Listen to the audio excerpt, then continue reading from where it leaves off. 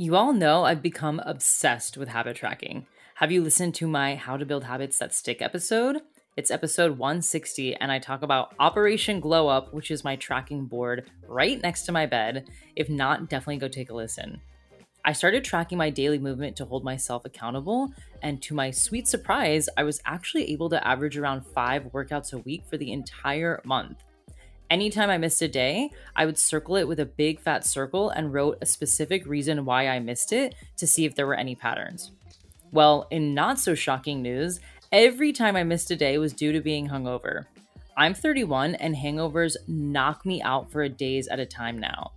After several rounds of snoozing all day Sunday and being absolutely useless, developing anxiety shakes and a sense of dread whenever the hangover was about to exit my body, I knew I needed to make a change. So I started frantically searching for booze-free cocktails. I was very picky about finding ones that I liked, and eventually Curious Elixirs caught my eye.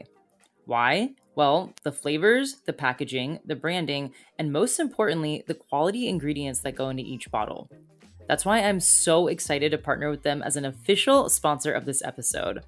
I loved Curious Number 1 when I first tried them, and now they have a new addition to the family, Number 7.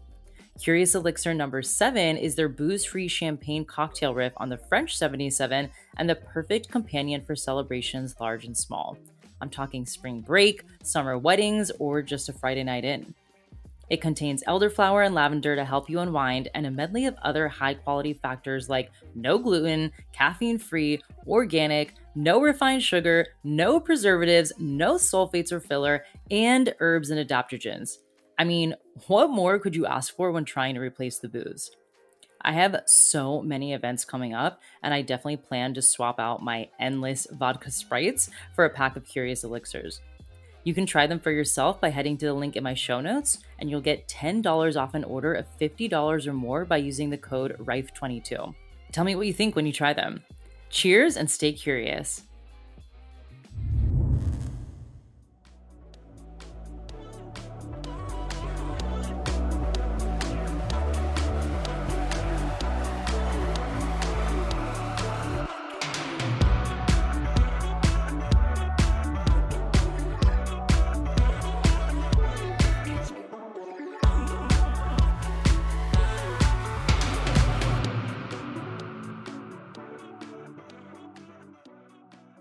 Hello, everybody. Welcome back to In My Non-Expert Opinion. If you've been listening for the last 6 months, you know I changed my music in summer. And so if you heard the music this episode, you're probably like, wait, she used to talk in the intro. What happened? Well, I feel like the podcast is evolving and I'm talking a lot more about travel and business and entrepreneurship. And I'm going to start introducing more topics around dating and relationships and wellness and sex. So basically, the topics that I mentioned in my intro are still relevant, but some of them aren't. So I feel like I need to just record a new topics audio and layer that over the music. So right now, that's why you're not hearing those words in the beginning.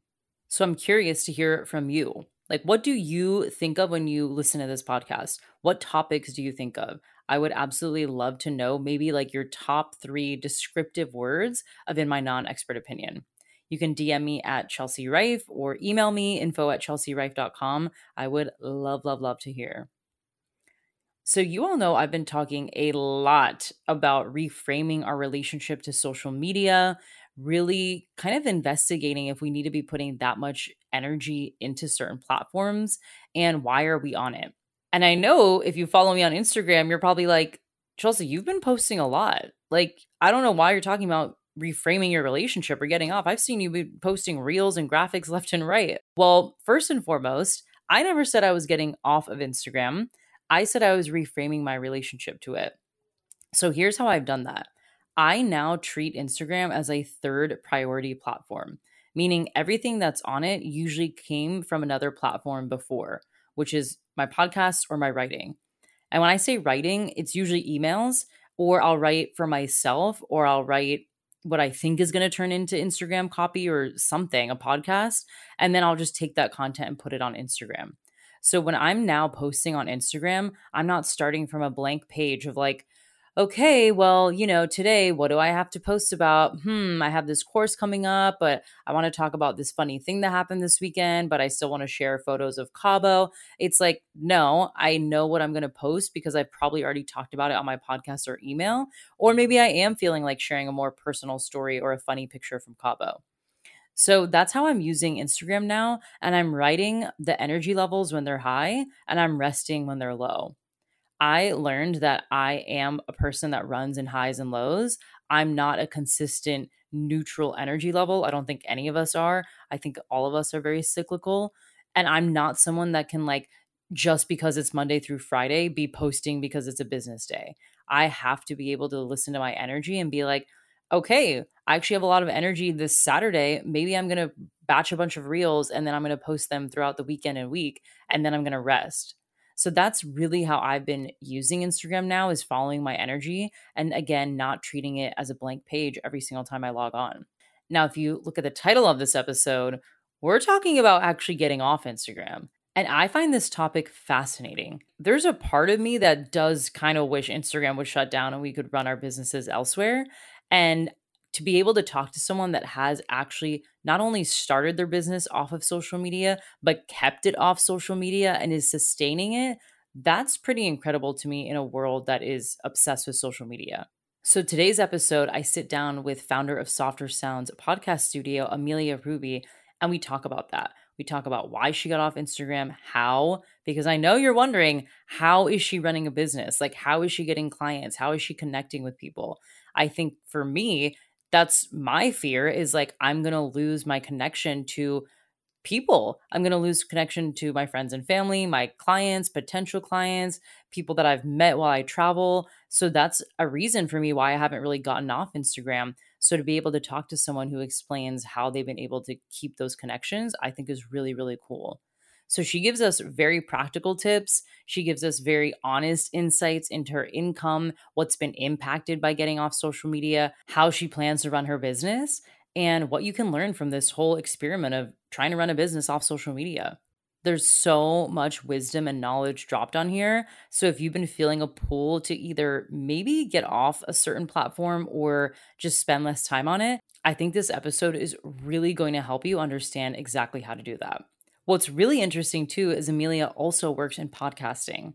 So we talk about how her podcast has helped her run and sustain her business and the opportunities it's brought her. So I know you guys always hear from me talking about how amazing podcasting is and how much I love it, but to be able to hear from someone else that has now taken their business off social media and uses podcasting as a tool, you're going to understand why we're obsessed with podcasting.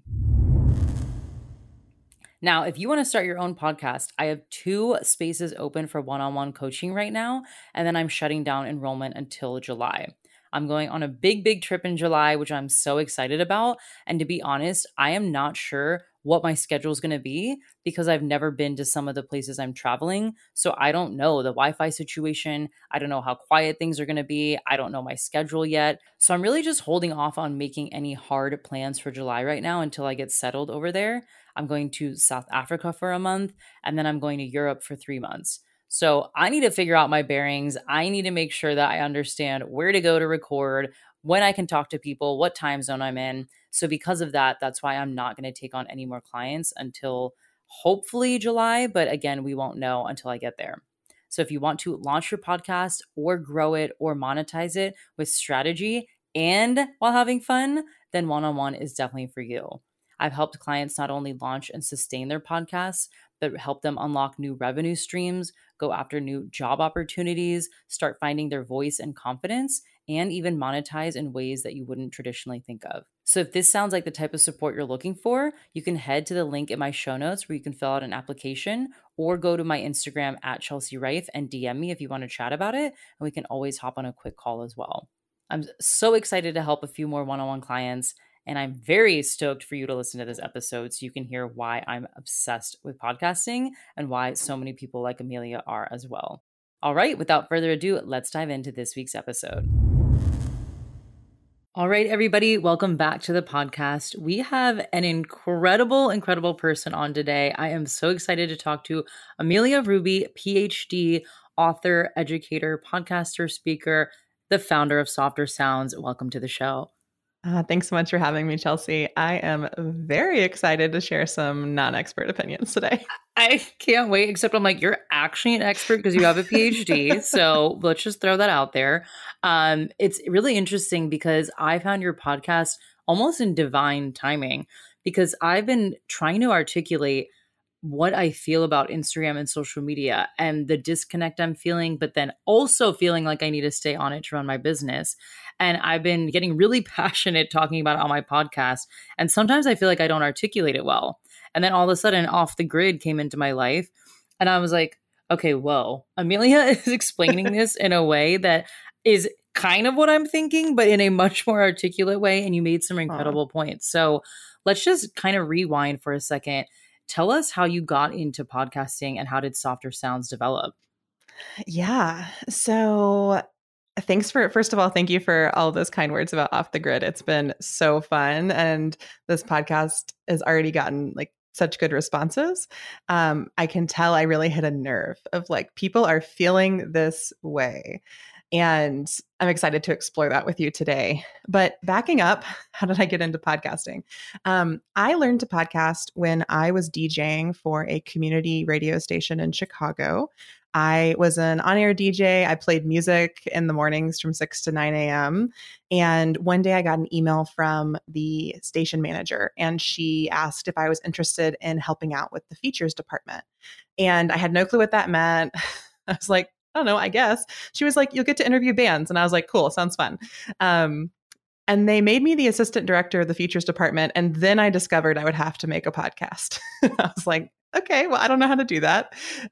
So the production team there trained me in podcasting. I learned, how to use Audacity and how to use the studio we had in-house as well as do field recordings, and it was really fun. And so I ran that artist interview podcast, shout out to Chirp Radio, for a couple years. I got to go to music festivals and talk to people. I got to have local artists into our studio. It was really fun. And then after that, I transitioned in, as I was doing that in late 2017, I started editing audio, honestly, for friends who like had podcasts but needed an editor. And I was like, cool, this is like just a little bit of cash on the side of everything else I was doing. I would literally do it like in bed late at night, be like, all right, let me listen to this interview and like cut this tape for my first client was my best friend from college. So that's how it all started. And then I did kind of freelance work alongside school and other jobs up until last year. And in June of 2021, I quit the part-time job that I had at the time, my kind of last vestige of all of my work. And I launched Softer Sounds full-time in July of 2021. So I guess my baby's like 9 months old now, coming to term.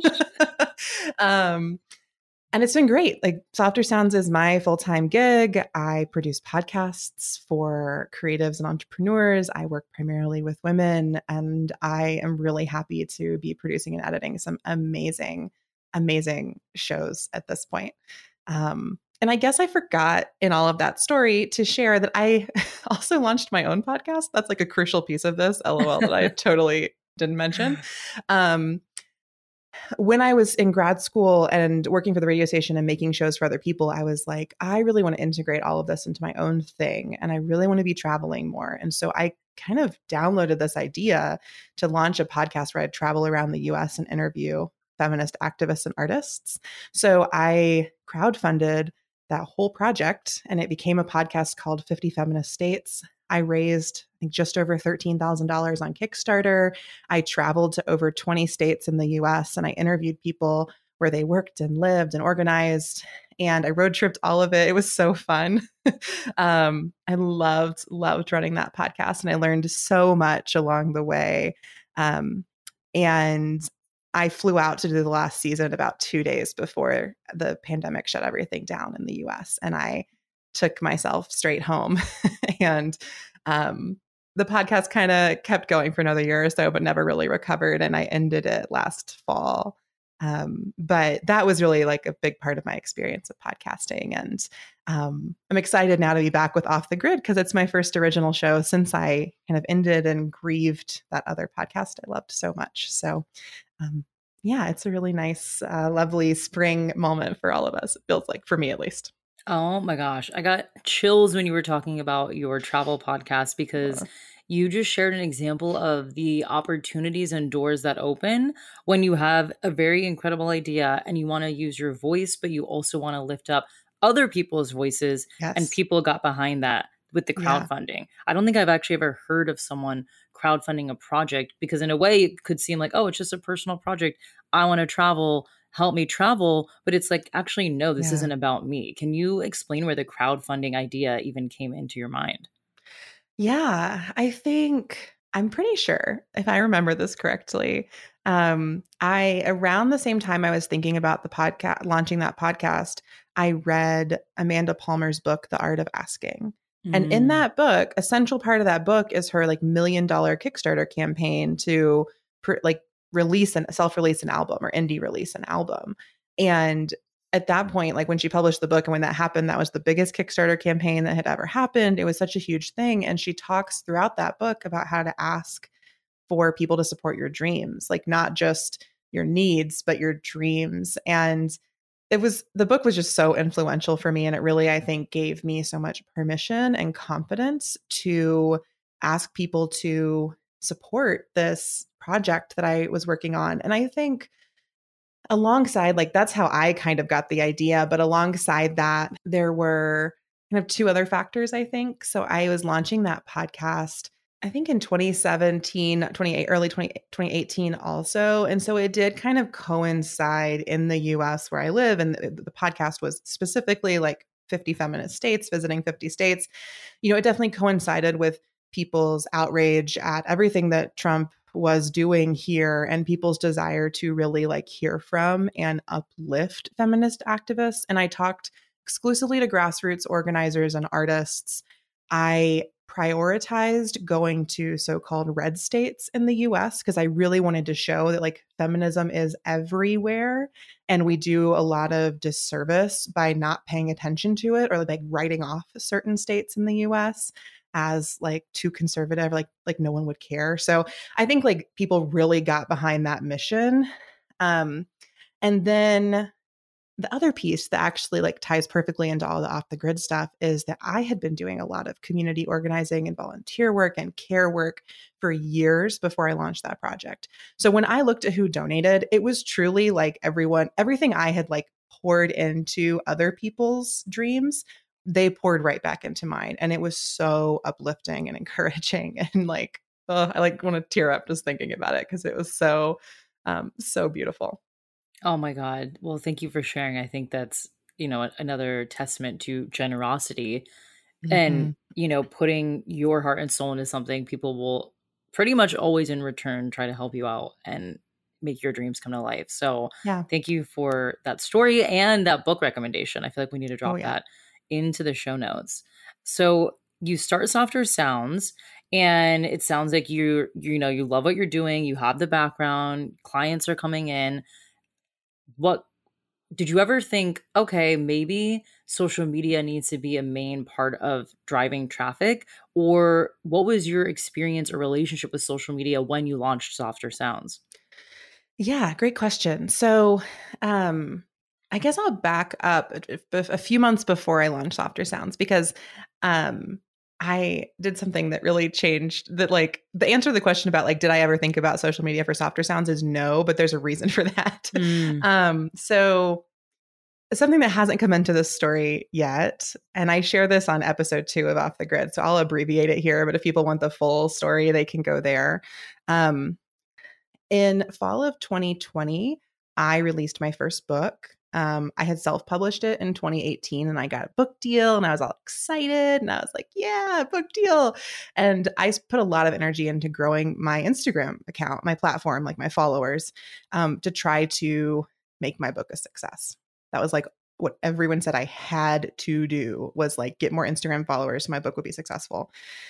And that was expensive, honestly. Like I invested in strategists and courses and photos and like all these things. It was expensive financially. And then it was way more expensive energetically. And by the end of 2020, I was just feeling like I didn't want to be on Instagram anymore and I didn't know what to do about that. And this was all pre Softer Sounds. So I was running my handle, my account that's still live was Amelia Jo Ruby. And I basically had like a little kind of influencer educator business going. I taught, I sold my book. I sold cute little products like calendars and stickers with mantras from my book on it. I taught this Selfies for Self-Love course that I sold on there a couple times a year. So it was a very like part-time side hustle, I guess. I don't like that word, but like it's just something I was doing on the side. It kind of supplemented other income. And like that was what I was growing through my platform. And by the end of 2020, I was like over it. So I decided from that vantage point, like my personal life and my sort of personal profile or personal platform profile. I don't even know how to think about it. It wasn't personal, but it was like just me. I was the face of it, I guess. I decided that I needed to leave Instagram. Like, and this is what I walked through in that podcast episode. But the two big things were like, it was not energetically aligned for me anymore. It was really like, I like to say, like, I felt like Instagram was forcing me into this codependent relationship with it. I was super anxiously attached to it. And I did like so much therapy and other work in my life to get out of codependent relationships with humans that I was like, I am not doing this with an app. Like, no. So there was that. And then there was just a real values misalignment for me. I was like, Instagram is all about surveillance and selling us things. And my personal work is all about like liberation and like finding personal power and community power. And I was like, this is so not aligned anymore. So I decided to leave Instagram myself at Amelia Jo Ruby handle in early 2021. And I left the platform on April 9th. So when I was planning to launch my business, I was like, this business will never go on social media because I don't do that anymore. And then it kind of became almost not quite a pillar, but it is like a piece of the business, like that we are not on social media. And I realized that people asked me about that all the time. Like I used to joke that like in 2020, like in 2021, I like defended my dissertation and got my PhD. I moved from Chicago to Nebraska. I published my first book. I launched a company. And the only thing people wanted me to talk to me about was how I left Instagram. Like, that was the thing where they were like, how did you do it? None of that other stuff. They're like, yeah, whatever. People do that all the time. But leaving Instagram, like, it was shocking. So anyway, very long answer to your question. Softer Sounds was never going to have social media because I had like just left my personal account. And in that process, I like had created all these resources about leaving Instagram. And I was like, it would feel really weird to then just like launch a business with social media. Right. Wow. That's so interesting about the part where people are like, I know you did all these other things, but how the hell did you get off Instagram? Because yeah. I know there are people listening right now, including myself as this host, wondering, how did you do it? Like, how do you not feel like I'm missing out on not only other people's lives, what they're up to? How are people keeping up with me? Couldn't I 3 times my income if I was just on social media and put in the time and effort? And it feels like you're missing also maybe news and events and cultural commentary. So did you ever have those fears, or was it just so beyond like, you know, the point of no return? You're like, I don't even care anymore. Like, walk us through the thought process of getting off. Yeah, I definitely had those fears. Like, and that's what kept me on Instagram for a long time. I think the two like core fears for me, I mean, I journaled about this so much before I left. So I spent a lot of time trying to figure it out. And like the two core fears I think were that I would like, totally lose touch with my community, both like my friends and like the larger community I built that followed my work. And I was like, if I don't have Instagram, no one will ever read or care about my work again because that's where they are. That was one really big fear.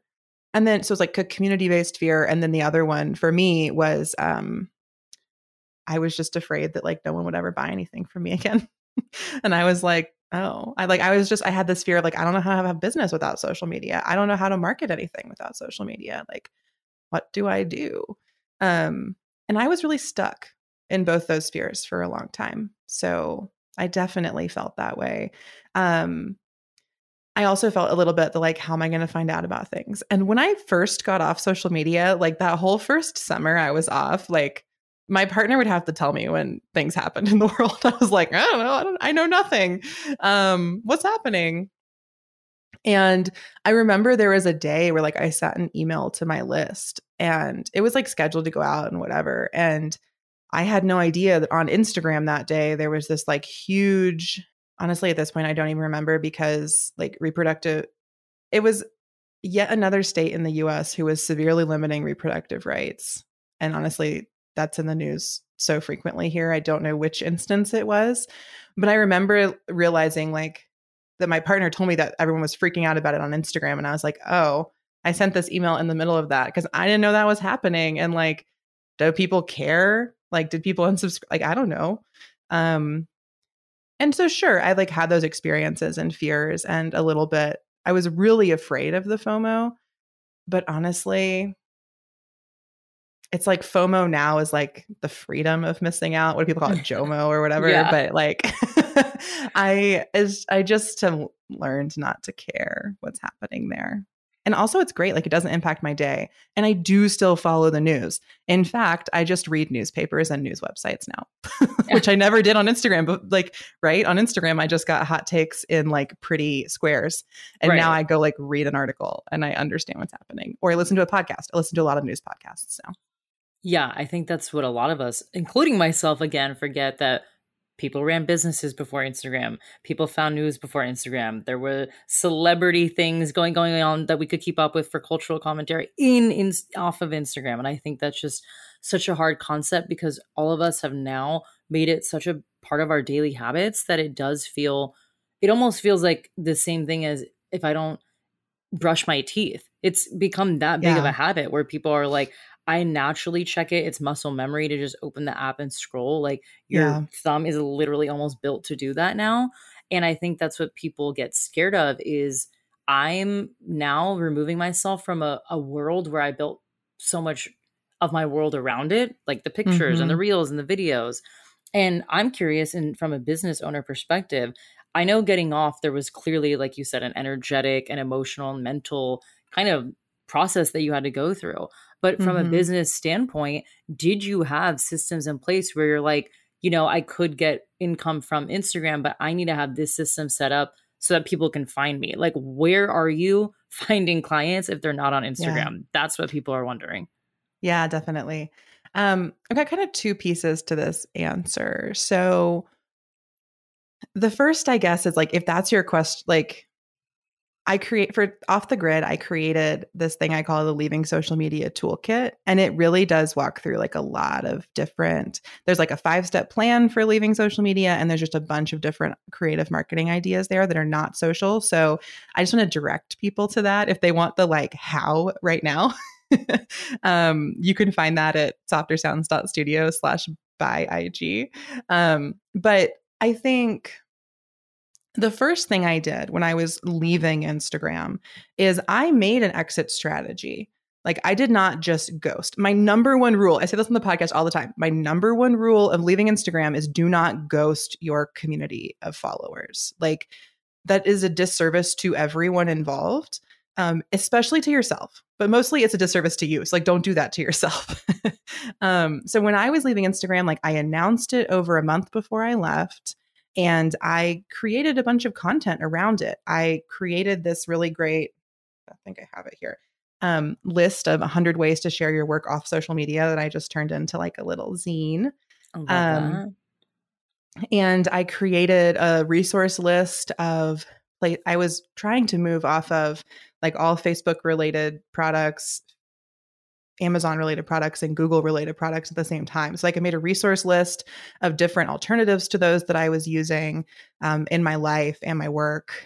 And then I wrote a lot about just my process. Like one of my friends says I like launched my exit, but I did. Like I had a lot of content and all of that content, all of it said, join my mailing list if you want to keep in touch with me. And I think I can never remember the numbers exactly, but I feel like I got about 10% of my Instagram followers to join my list at that point. I'll just share numbers. Why not? Let's get vulnerable. I think my list had about 300 subscribers before I left Instagram, and it has over 500 now. So about 200 people followed me like when I left, and I had about 2,700 followers. I guess under 10%. But like, what was amazing is like those 200 people were not on my mailing list before that. I would have assumed like all my diehards were already there, and they were. Right. But like, so I really did pull those people through. And I cannot say enough, like you need to give it time, because even though I spent over a month talking about leaving Instagram, when I was actually leaving, there were people who came to my final goodbye live and like didn't know I was leaving because like, you know, they weren't paying attention. The algorithm didn't show them, etc. So that's the first thing. Like, how do you find clients when you're not on Instagram? Well, first of all, like if you have an Instagram presence, like make sure you are like those people are following you wherever you're going. And I think that email list is the most obvious and straightforward place to send them. There are more, you know, maybe exciting or creative things like Discord communities or Mighty Network, or like you might have a more community oriented platform you direct them to, and that's awesome. When I was leaving Instagram, I also was doing this free text message series. So I was texting like over 200 people a mantra every Monday, which was great. And like all those people gave me their email and got on my list. So, you know, have fun, be creative. It doesn't have to be your mailing list, but I think if you're a business owner, you should have one of those and you should be sending people to it when you leave Instagram. So that's like the first thing, like how do you find clients? Now I launch, and I guess there's an intermediary before my second point, which is that like when I left Instagram, I mostly shut down the business I was running through my personal platform. I don't teach the courses I was teaching anymore. I don't sell products. I still promote my book a lot in all sorts of places. But something else I say on Off the Grid is like, if you want to leave Instagram, it might radically change your business. Like you might have to change your business, because a lot of us built businesses based on Instagram. Like we built them based on Instagram. So you can't exit.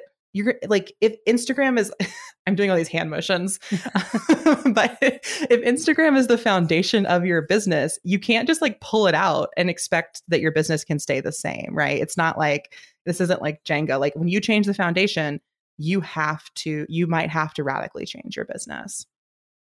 But that's like beautiful and wonderful too, because part of what feels so bad for so many of us about staying on Instagram, and like what feels so bad about our businesses, is that we built them on this foundation of Instagram that is not aligned and feels bad.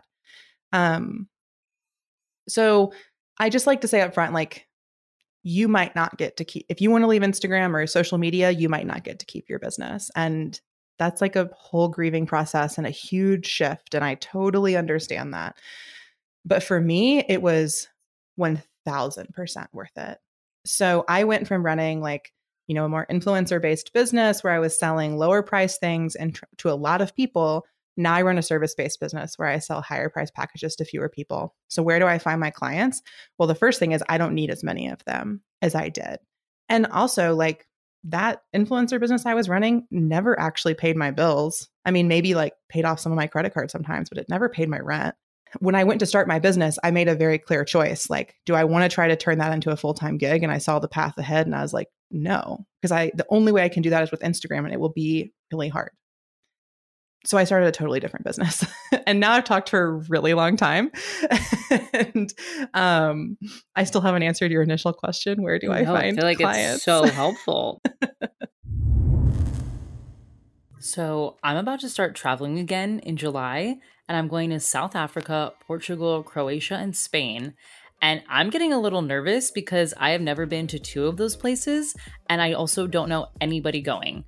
I'm going on a trip by myself with a group of people I don't know for 4 freaking months, and I can already tell myself getting a little jittery.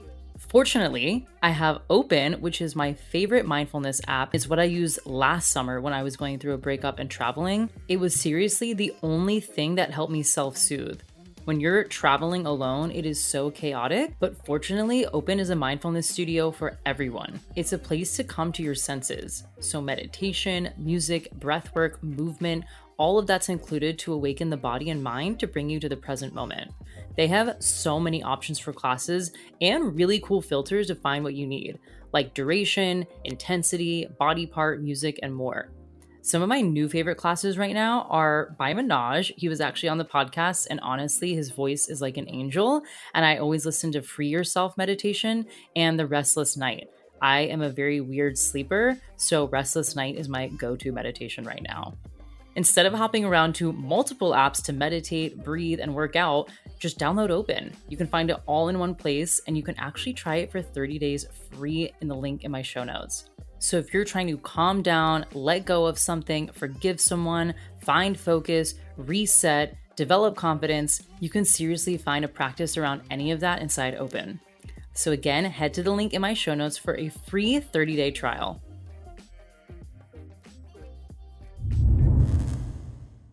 You've also, I think, hit a point that I think it's important for people to go do inventory of where are you actually finding your clients? Because for me, I had this myth that all my clients find me on Instagram because that's where they're the most active with me. We're DMing, they're responding to my stories, I'm commenting on them. So there's this, literally, it's like a fluke that, oh my gosh, all my clients are on Instagram.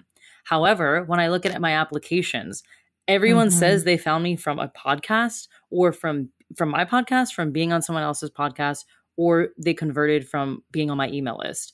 When I ran my podcast launch course, everyone that converted was on my email list. There are maybe a few that the Instagram was like the cherry on top for an awareness piece, but it was never people DMing me being like, send me the link in the DMs, I want to sign up. It was always not on Instagram. So it took me a pretty long time, honestly, over a year, to realize, wow, I should have done that inventory a long time ago instead of this guessing game of all my clients come from Instagram. It might just be that they're the most active with you on Instagram, but they're not converting on Instagram. And I think that's what you're touching on here too. Yeah, definitely. Like Instagram, there are things Instagram is good for and things it's not. Instagram is really good for keeping up with your clients and just like feeling like you're in an ongoing friendly relationship with your current clients. It's not good for converting new clients or it's okay for getting new leads, but it's Instagram, like you need to get those new leads onto your mailing list or your podcast or somewhere else for them to convert. Like Instagram itself doesn't convert them. And when I say convert, I mean like get them to press purchase, like to give you money, like real money, not like, money's not the end all be all, but in my business, I also need money. So to that, like Instagram isn't great for that. So I think that's a beautiful point. And yeah, like most business owners I know, they love talking to their clients on Instagram and they like to keep up with them there. But I think you're totally right. Like when you do that inventory, is that actually what's converting people? No, it's not it. So we need a lot more creative and like exciting marketing ideas for ourselves too. Like Instagram was never nurturing or nourishing to me or fun, or like it was occasionally fun, but like now I do all this marketing stuff and some of it's boring and not fun, but some of it's cool and weird. And like, I just try things out, which is another piece of that toolkit is just like creative marketing experiments. It's in that 100 ways list. There's all sorts of weird stuff in there, like hire a sign spinner. Yeah. So like one of them is like hire a sign spinner. Another one is like go out in your yard and yell about your business. I'm not sure that will get you clients, but I think energetically it's a great let us know, everyone. Sales practice. And then just like make stickers and stick them places. They're not all so tactile. Some of them are more like ask 10 people you know to tell someone else about your business. Like, because in my business, word of mouth, like hands down winner. Every single client that's come to me has come through word of mouth. And sometimes the word of mouth is like 5 chains away, or sometimes the word of mouth, I don't even know the person that they said referred me, but like it's always word of mouth. Yeah. And I would ask my audience and listeners to think about when you purchase from someone, usually it is from word of mouth, you're on their email list, or you read their book or listen to their podcast. I was doing the inventory like vice versa too. And I was thinking of like, oh, I follow this influencer and I've bought from her before. And it must be from her Instagram. And I'm like, no, it's because she has a podcast. It's because I listen to her podcast every week and the Instagram is just the place to comment and keep up with her in the DMs. It's not where I actually, like you said, press purchase. So I like that you pointed that out, that we're not saying like you must get off Instagram to run your business or you need to No. stay on to run your business. It's more, this conversation I feel like is for people that feel disconnected, burnt out, overwhelmed, exhausted, and it doesn't align with their values. That this is who this conversation is for. And there was something you said on Off the Grid, and I think it was in the very beginning, where you were just talking about how Instagram was like sold to us and like presented to us. Can you walk us through that concept that you were talking about? Yeah, definitely. In the first episode, I talk about like a number of different myths about social media. And I think Instagram and other social media platforms, they sell us this idea, sell like, psychologically, not, we don't actually give them money for it. Because the idea is that Instagram is a free and easy place to market your business, and that the algorithm will bring you clients or customers without you having to do any work. Like that's what the myth they tell us. And then in that episode I walk through, like, so then we tell ourselves that Instagram is free and easy and fun and it will magically bring us customers. And then the like bait and switch is like we go try to do it and it's like hard and painful and draining and it doesn't really bring us customers. So it's just like, I just think that's why I call it a myth. Like, I don't think it's true for most of us who are running. When I say us, I think I mean small business owners on the platform. Like, I just don't think it works in our favor. Oh my God, that one resonated with me so much because I'm like, yes, that's the way I think of it. It's not a business expense. It's not a line item expense of I have to pay for Instagram. But I always tell people on this podcast, I used to work in influencer and content marketing for 6 years. And my job was to keep up with the algorithms, the trends and everything. And I'm like, guys, the reason we're seeing more ads and all these updates isn't random. Like this company has to make money somehow. They have to keep us engaged somehow. There's a new update that when you tag someone, it actually DMs them to alert them that you tagged them. It used to just be notification. Now there's the invite collaborator, and that's so that post can actually show up in their feed. These aren't random updates for your benefit. It's actually for Instagram to keep you engaged and get that dopamine hit of, oh my God, someone's thinking about me. Someone tagged me, someone DM'd me. I'm now going to stay on for another 10 minutes. That's 10 more minutes that they can serve you an ad.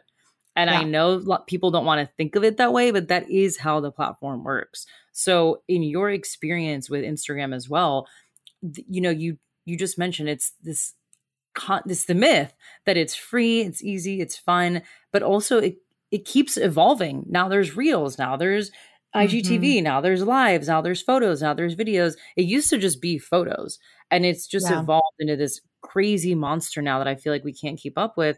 But why do you feel like people think that they just can't get off? Like if people are having this big of a problem, why is it so hard to just be like, I'm going to delete it and find another app? I think that there is very much the sense that everyone is on Instagram and that if you are not on Instagram, you don't exist. I think that's very true. And even the fact that as someone who's not on social media, I claimed my social profiles. I did that because of this perception that if my business is not on Instagram, people will think it doesn't exist. Like people go there for social proof, and it's really scary not to be somewhere that people go for proof you exist, because then they won't think you exist, and maybe they won't like come to your business. And I also think that it is addictive. And so it's really hard to end an addiction. Like it's really hard to leave. And this is something I've experienced even in leaving, because I did log out of my professional profiles and then, stayed off Instagram for a few months and then slowly like got back on my Finsta and then kept up with people. And then I noticed even though I follow very few people there, I would just scroll. Like the scroll was still addictive, even without any of the professional or branded wrappings, right? Like I had a Finsta where I just post dog pictures. Like I wasn't trying to be someone on Instagram anymore, but consuming it was so addictive. And I think also for business owners, especially if you're on Instagram or social media a lot, I think TikTok is included in this, like you probably have bought things that they advertise to you. And that like in our minds further proves to us like, well, I buy things from Instagram, so other people will buy my stuff from Instagram. But I think that only works for product-based businesses that spend a lot of money on ads, right? Like the things I bought on Instagram are like girlfriend collective stuff, like so many leggings, like from these companies who spend a lot of money to constantly serve ads to us. and have very like trendy product based businesses. And I think that's one of the things that I'm hoping to unpack more in Off the Grid and like discover with and have conversations with other business owners, because as a service-based business owner, I think it is much easier for me actually to leave Instagram than a product-based business or a physical retail store. But there are episodes coming up where I'm going to talk to one of my favorite retail gurus, Shiros, whatever. I don't have a good word for her, experts. And we're going to walk through like how you don't have to be on Instagram or TikTok or whatever for your retail business either. And I think the biggest thing I'm just trying to get across all the time is like in your marketing, you do not have to do anything. Like there are a lot of shoulds, but there are no requirements. Like the only requirement is that you do market your business, but how you do that is up to you. And what platforms and avenues and strategies and channels you choose should be based on your values, not just like what everyone else is doing or everyone says you should do. Like all I want to do with this whole podcast, I've created all these resources to just write us all a giant permission slip that we can run our businesses our own way. And we can be creative and we can have fun and things can be easy.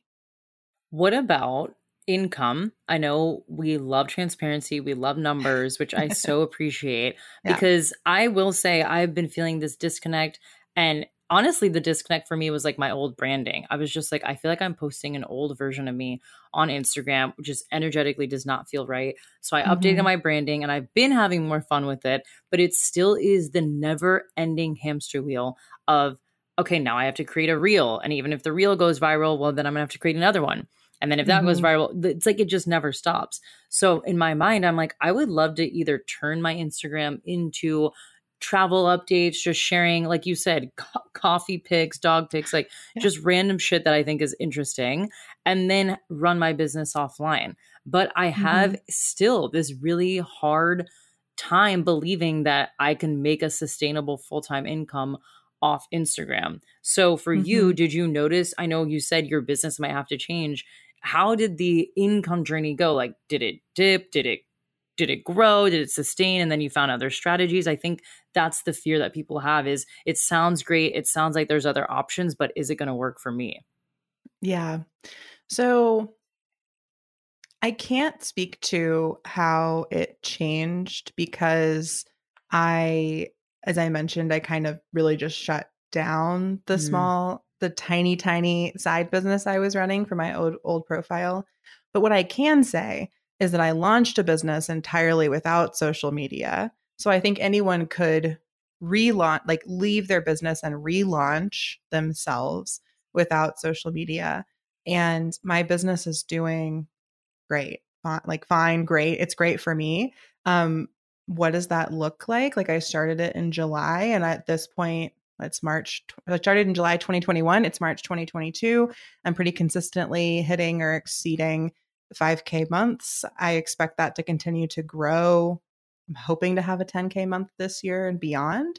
And I think that those are really nice. Like, I don't really care about metrics, judging anyone else's metrics, but I think those are pretty like nice milestones to be hitting in your first year. A lot of people would love to be doing those numbers, and I am doing them without social media entirely.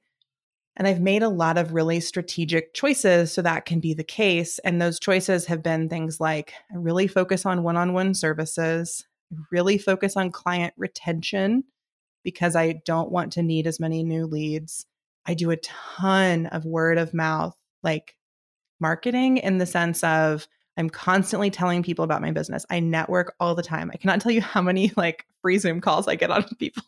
Like not just for discovery calls, like anyone, like I decided for the first year of my business, like I will talk to anyone who will listen to me about what I do. I've done like really old school things like I joined my local chamber of commerce, which is a weird vibe, but has been interesting and I think is about to bring some business my way. And I've done really like new school things. Like I've done things businesses did before social media, and now I'm trying to do some exciting things they do, that I think are the future of where marketing's headed, like private podcast feeds and some really exciting like community spaces that I'm working on that are not Mighty Networks are the ones we all know of so far. So I think like that's the promise I can offer is like, it is working for me. Again, you might have to change your business to leave social media, but I think it's worth it. Like it just makes you more creative and expansive. And like that's beautiful. It probably make you raise your prices because in my experience, social media just drives them down. You might have to start speaking to a slightly different audience. But for me, that's been really like exciting and empowering. Is Yeah. that helpful? I don't, it's sort So of, helpful. I yeah. literally was just saying, like, I was thinking of all the ways that this could help people in terms of, again, people are thinking, I'm missing clients, I'm missing opportunities, my business is just going to completely shut down. But I like that you've also mentioned you didn't ghost. You didn't just say, Monday, I want to get off Instagram and Tuesday, I'm off, figure it out. You were very honest and open with your community. And I think that's something to really highlight and underline here is you need to tell people where to go and support you. It kind of goes back to the concept you were asking or talking about earlier, like asking for people to support you. I need your support off Instagram. I need you to come join my email list. Please come join my community. That's where you're going to find me. Because if you're not clear, people are going to be like, where is she? I guess she doesn't have a business. Oops, I'll find someone else. Did you ever experience that? Yeah, I was going to say, did you experience that? Totally. Like there are plenty of that sort of like parasocial network that lived around me as an influencer. Like a lot of that just fell away when I left Instagram. Like the people who moved, there are a number of people who moved to my newsletter list, and some of them still like reply to my emails or like send me notes. People I've never met in person, people I only knew through Instagram. But a lot of people who like I just kept up with their lives in general on social media, like that they have fallen off. I think that, but for me, that's been okay. Part of what was so hard about Instagram is I was so overwhelmed by how many people I had to keep up with and who felt close to me because they were always keeping up with me, and like loosening that and letting some of that go has really allowed me to focus in my business. And I think it just comes down to like, for me, it's been being really intentional and experimental simultaneously. So put a lot of intention into the things I do well. And I'm always trying out some like new and different things to see if they work. But I feel like so many people are on Instagram feeling, and this was me for a long time, feeling like, I can't leave Instagram because how will anyone find me? But I spent so much time being on Instagram and stressing about it and creating for it that like I only got my email newsletter out like once every other month, right? Like I feel pretty confident that if you like got off Instagram, like got everyone on your Instagram onto your list and started sending them a weekly message because you have time for that now that you're not on Instagram, you would make more sales, like, because that's just a better converting platform. Or if you got 10% of your Instagram into a Discord with you, or to listen to your podcast or whatever it may be, like, it's just a better use of your time as a salesperson in your business. And I don't want to say like better, like universally, but I just think like if we can move our intention somewhere that is a better converting, like that is statistically and experientially proven to be a higher converting channel, like it will serve your business. And then of course, you have to then how do you figure out how to keep getting people on your email list? Well, I do lead magnets. I post in a lot of free communities. That's how we met, through the Holisticism Hub and North Node community, right? Like every time I post a free lead magnet on Free Offering Friday, I get new people on my list, right? Like it's that kind of stuff. That's what I do now instead of posting it on Instagram. And it's working. Like it is working, y'all. Yes. I'm like furiously nodding along because I did a little experiment over winter break, and everyone that listened to the show, I've talked about this at length, but I can't stop talking about how I took a break for 10 days because I was going on a family trip to Paris and Germany.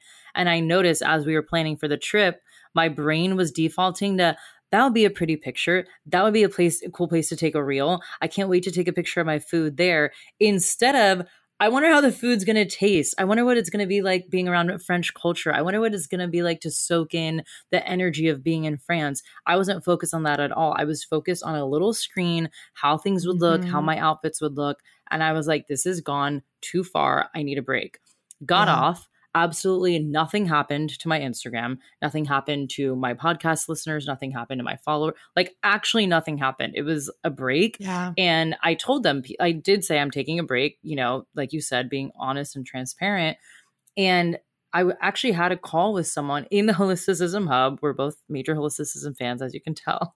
And they were walking me through, you know, some of the ways they're off social media as well. And they mentioned what you said is, if you actually add up the time that you take creating content for Instagram and use that time to write an email pitch or write a weekly newsletter, you will probably not only build deeper connections with people, but have higher sales. And I was like, you know what? I'm going to try that. Instead of every day waking up thinking, what reel can I post that's going to take me anywhere from like an hour to 2 hours to write, draft, caption up, I'm going to take that time and pitch people for podcasts.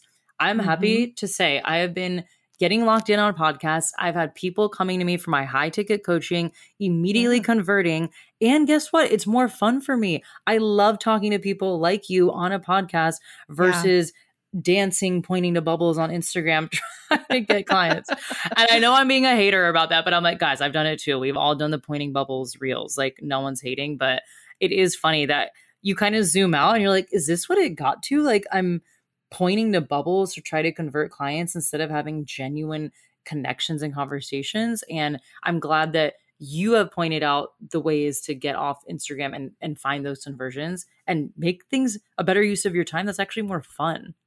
Yeah, exactly. I think that, like, I can't say this enough. Like, your business should suit you and your marketing should suit you. So, and most of us are not suited by trying to speak one to many and broadcast all the time. Like, there are people who have that skill, but it is not the majority of us at all. And it's what Instagram tries to, like, kind of forces you into. Like, most of us do much better in one-on-one settings or small groups or in person or on a call, like face to face. And so I think the more that your marketing can suit you and your business and your offerings can suit you, the better. Like, I think so many of us get really distracted and lost by like what we're supposed to do, or these sorts of business formulas that we're trying to follow, that we never tap into, like, why am I doing this? And does it suit me at this point in time? So I can tell a personal story about how this just happened to me. I had this big epiphany last week. It's not about social media, but it's kind of relevant to that. It's about marketing and deciding not to launch an offering in my business. So I've been planning all year to launch a online course that I was going to call Podcast Summer Camp. And it was going to be like an 8 weeks to launch your podcast group course. And I was like very excited about it. Thought it was going to be great. And I knew, as the savvy business person I am, that I needed to grow an audience to sell this course to. I was like, you know, I have a super tiny mailing list because I've done no work at email marketing.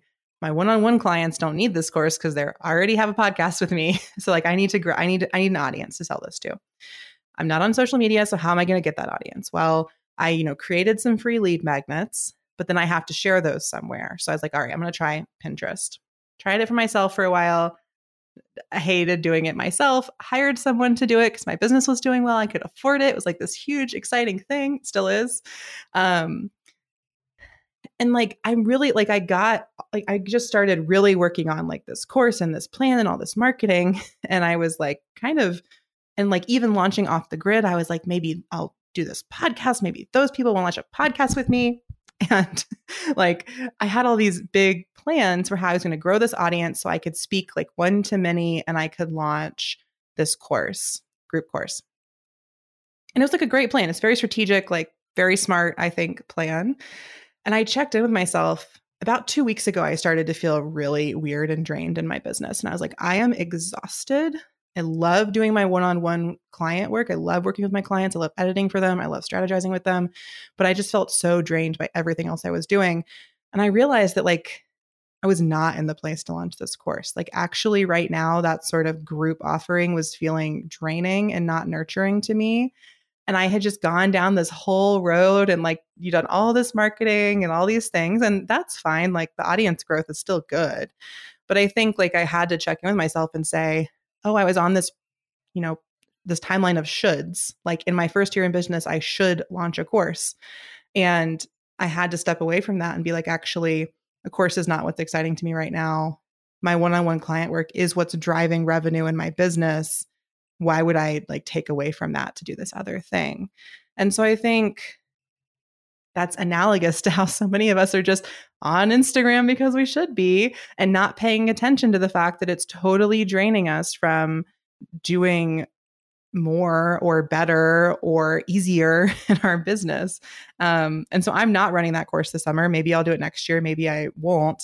I'm still sort of growing the audience for my business because it'll be nice when I want to offer the course. But it's just been a nice reminder. And I share that to say, like, the most important thing, like, it's your business. Like, design your offerings and your marketing around what is like easy and joyous for you, or like your zone of genius, if you're familiar with that phrasing. And of course you have to be really smart and savvy and figure that out. I don't think, there's not a market for every business. Not every dream, like soul offer is viable. I'm not saying you got to do whatever. It's like maybe you can't do whatever you want, but you can do whatever you want. You just have to figure it out. Yes. It's a lot of trial and error, a lot of experimentation, but it sounds like you were really in tune with your mental capacity, your energetic capacity, what was going on in your business, like the health of your business to be able to launch it. Where do you think you got that? I guess it's not foresight, but intuition. Like, did you always have that kind of, okay, this is actually not the right time? I definitely have not always had this. It really comes from a lot of experience of like driving myself into the ground and burning out, and just like a kind of a long history of like burnout and self-sabotage, to be honest, like working so hard and burning myself out and then abandoning something or totally like burning it down because I was burnt out. And when I started this business, I like made a real promise and commitment to myself that I wouldn't do that, because like this is the thing I'm doing now. And I have to, I want it to be long-term. I want this to be a legacy business. I want this to be something I do for a decade or more. And that means I have to be in better touch with myself. And I think there are a lot of places where I learned those skills, like holisticism, like intuitive business is certainly one of them, and like their whole framework for that.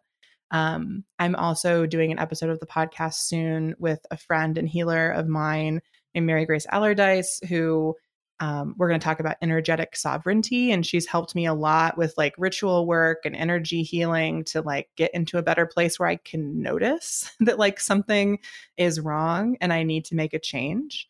But I think what it comes down to at the end of the day is I just really value feeling good in my business and my life. And I do, because I spent a really long time feeling bad in my business and my life. I mean, I got a PhD. I went through 7 years of grad school. I'm really used to feeling bad day to day. But I think now I'm just like, feeling good is one of the most important things for me in my business. I want it to feel good for me. I want it to feel good for my clients. I want it to feel good for my contractors. Like, it needs to feel good for all of us. One day it'll feel good for my employees when I grow big enough for that. Like, and when you really take that seriously, like if that's one of your core values, like it is for me, like pleasure and ease are core values in my life and my business. Like, when you have core values, everything you do should be rooted in them. And that will reshape how you make all of your decisions. I love that. I think if you're struggling right now and you feel disconnected to Instagram, maybe go back to what your values are. How do you feel when you're on it? Or how do you feel in your business? And do you constantly feel like you're seeking out validation from, is this right? Am I doing this right? Should I be doing this? Because when you just made your point before, that is the coaching model we're kind of sold. You have one-on-one, you have group courses, and like a membership. That seems to be what everybody does. So then you're like, okay, well, great. I have my one-on-ones. Now I need to launch the course and the membership, or I need to do something. And a lot of us, like you just said, maybe your energetic capacity is not built for managing a membership of 100 plus people. Maybe your energy is best used on a small mastermind with 4 people that you run for 6 months. Maybe you launch a Patreon in a community of 10 people that you make private podcasts for. I think experimenting and trial and error is going to be your best friend when you're trying to figure out what clicks. But I also think, and I'm curious to hear your answer on this, ask people what they want and survey them. Like, I have asked people, their opinions on my podcast and my email list, etc. And I've noticed you mentioned this term zone of genius. I'm a better writer and speaker than I am video editor and content creator and short form captions. I love to speak. That's why I have a long form podcast. I love to write. That's why I write long emails. And so I'm like, well, that's what I like doing. And that's my zone of genius. And people are resonating with it. Why am I not focusing on building a paid newsletter or paid community with a private podcast? And so for you, how do you drill down and find that zone of genius while still having fun? Yeah. So the zone of genius idea comes from this book called The Big Leap, which I don't remember the author right now, but if you Gay Hendricks. I literally was listening to it like 2 weeks ago. That's why I know. Great. Perfect. And I mean, the book is like kind of business bro-y and whatever. Like I don't suggest it. I do not suggest this book wholeheartedly or without disclaimer. My friends like to say I put disclaimers on everything I recommend, which I do, but there, like, I do think the zone of genius is the one genius idea in that book. And it does walk you through a whole process of how to figure out yours. And part of that is asking other people what they think your zone of genius is, which is really helpful. Like it was really helpful when I was trying to figure out mine as I started my business. But I think I would suggest going there for advice on how to find your zone of genius. But I also think, you mentioned earlier, like doing inventory, like taking a survey of what are all the things you've worked on over the past decade? What are your favorite ones? Which ones went the best? Which ones did you enjoy? How did it feel to do them? Those are like the questions you should ask, not how successful were the metrics or which ones were the most popular or got the most likes. Like what felt the best to you, felt the easiest, felt the most joyous, like those, whatever word it will be, will depend on what you want more of in your life. But like, that's how you start to hone in on the area. And I agree, like ask other people what they think your zone of genius is. I'm definitely a big fan of like doing ideal client interviews, of talking to people about like, what do they think you're good at? Or if they don't know you, like what types of services would they like? I think I always take them with a grain of salt because many people will spin out like a dream of an offering and then like you launch it and it's crickets, like they didn't actually want to buy it. So I always say like, ask people what they want, but then like just take it with a grain of salt. That like that doesn't mean they will buy it. Just because they said they want it doesn't mean they will buy it.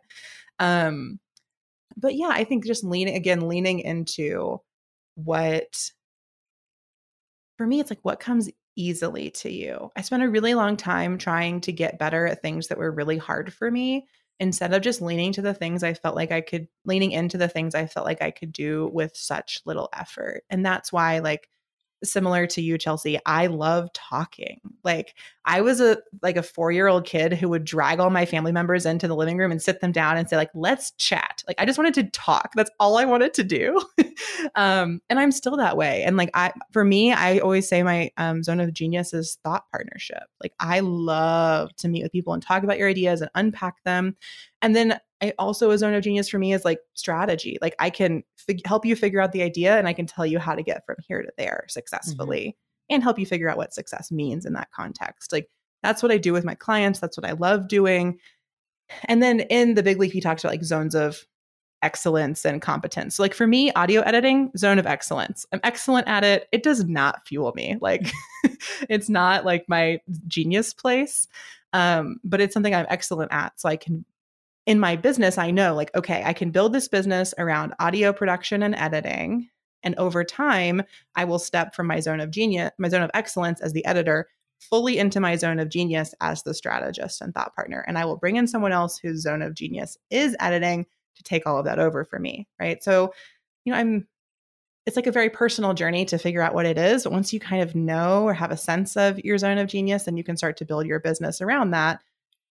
Knowing, as I just shared, that like you may not get to have your perfect zone of genius business today, but then you know what the vision is and where you're headed. And that's where you are headed and you want to be headed, not where you should, quote unquote, be headed. Oh, so helpful. And I think what would help people too with their zone of genius, it almost feels like a joke that it comes that easy to you. That's why I feel like for me, you almost feel this is like a money mindset thing I need to work on, but you almost feel like bad for charging people because it comes so easy to you. You're like, people are really going to pay me to help them do XYZ, or people really would pay me to do this because it's comes so easy. I could tell you in my sleep. That's what I feel like your zone of genius is. Yeah, that's a great example. It's like the way I figured out my zone of genius was thought partnership is I would constantly always just like with clients or friends, just like hop on a call with them to figure out their idea. And I'd always do it for free. And I'd always do it just because like it fueled me. Mm-hmm. And so I'm like, oh, that's the thing. Yeah. Like, so yes, what's the thing that you just do like for free because it feels good to you? And like maybe that's your zone of genius. I mean, other than like, eating ice cream on the couch. Right. You're like, well, there is competitive eating. Like, who knows? Maybe you could like be a mukbang YouTuber. Like, why not? Like, yeah, you could really be anything you want these days, guys. Yeah. There's like no shortage of occupation. So find your zone of genius and run with it. I mean, this has been such an incredible, helpful, valuable conversation. And I just want to end with one final question that I ask all my guests. This podcast is called In My Non-Expert Opinion. And clearly you're an expert in strategy. Like you said, your zone of genius is in strategy. But what is something you're not an expert in that you wish that you were? Well, I don't know if I wish I was an expert in this, but I'm learning to play piano and it just brings me so much joy. I just did a lesson yesterday with another Holisticism Hub member. Her name's Kelsey Georgeson. And it was so fun. Like, I think at this stage, after getting a PhD, I like really stopped caring about being an expert because it was like exhausting. I was like, no, thank you. Right. So now I just like want to have fun and I want to like play. And so the place I really want to play right now is on the piano. Oh, I love that. Well, thank you so much for all these insights. I know people are going to obviously want to download the How to Get Off Social Media Toolkit. Yes. Is that what it's exactly called? It's Leaving Social Media Toolkit. I was about to make up a whole title, like how to get the fuck off Instagram social media. So don't think that's it. Yeah. So where can everyone find you and support your work? Yeah. So you can find me personally at ameliaruby.com. And that's where you'll find the original list of 100 ways to share your work and life off of Instagram. And then you can find my podcast studio at softersounds.studio. And the Off the Grid podcast is at softersounds.studio/offthegrid. And you can get that Leaving Social Media Toolkit at softersounds.studio/by IG. That's BYEIG. Not BUI, people, not by. Yeah. I know. It's like bye. Like I always like it like an in-sync moment is how I was thinking of it. Although I realized the challenge of speaking it aloud, I have now figured out. But if you go to softersounds.studio, there's a banner at the top of the website that'll take you right there. And yeah, I really, it's a new podcast, so I'm just in the first half of the season right now, but in the second half, I'd really like to answer listener questions. So if you are listening to this and you have a query of your own, or you want to know my take or opinion or feelings about something related to social media and business, you can also go to the website and find a link to submit a voice message or send an email with your question or comment. And I would really love those, so I can include them in the second half of the season that'll be out in late spring and early summer. Amazing. Well, thank you so much, Amelia. I know this podcast will help so many people. I really appreciate your time. Thank you. It's been great, Chelsea. OMG. I learned so much from Amelia. I know it can feel very scary to get off social media. I know I personally struggle with the thought thinking that I can just get off. And I hope Amelia walking through her very tactical strategies and honestly super insightful, valuable information helped you, because I think it's really important to have evidence of people who have done this successfully. And I think Amelia is a perfect example of someone who's done that. So usually we direct everyone to Instagram to go follow our guests, but not today. I want you to go check out her website, Softer Sounds. If you are interested in podcasting, we both clearly love podcasting and she is incredible at her job. So go check out her website as well. Before you go, if you leave a rating and review in the month of April, you're going to be entered into a giveaway to win a pack of Curious Elixirs. Curious Elixirs are the booze-free cocktails that I've been absolutely obsessed with, and you're going to be entered to win a whole variety pack where you can try every single flavor just for leaving a review. So, in order to win this giveaway, what you have to do is actually take a screenshot of your review before you send it in, because if you haven't noticed, when you leave a review, it generates a weird username. So I don't know who some of you are. So in order to be able to count for this giveaway, you definitely need to take a screenshot before you submit your review and then send it to me, info@chelsearife.com or @chelsearife on Instagram. And then I will enter you into that giveaway, which we will pull at the end of the month. Ratings and reviews are so helpful. They're literally like currency to a podcaster. So even if you don't want to win a Curious Elixirs, which who wouldn't, I would definitely appreciate your input, your feedback, and an honest review. Thank you so much for listening. I had so much fun talking to Amelia, and I really hope you learned something just like I did. All right, see you next week.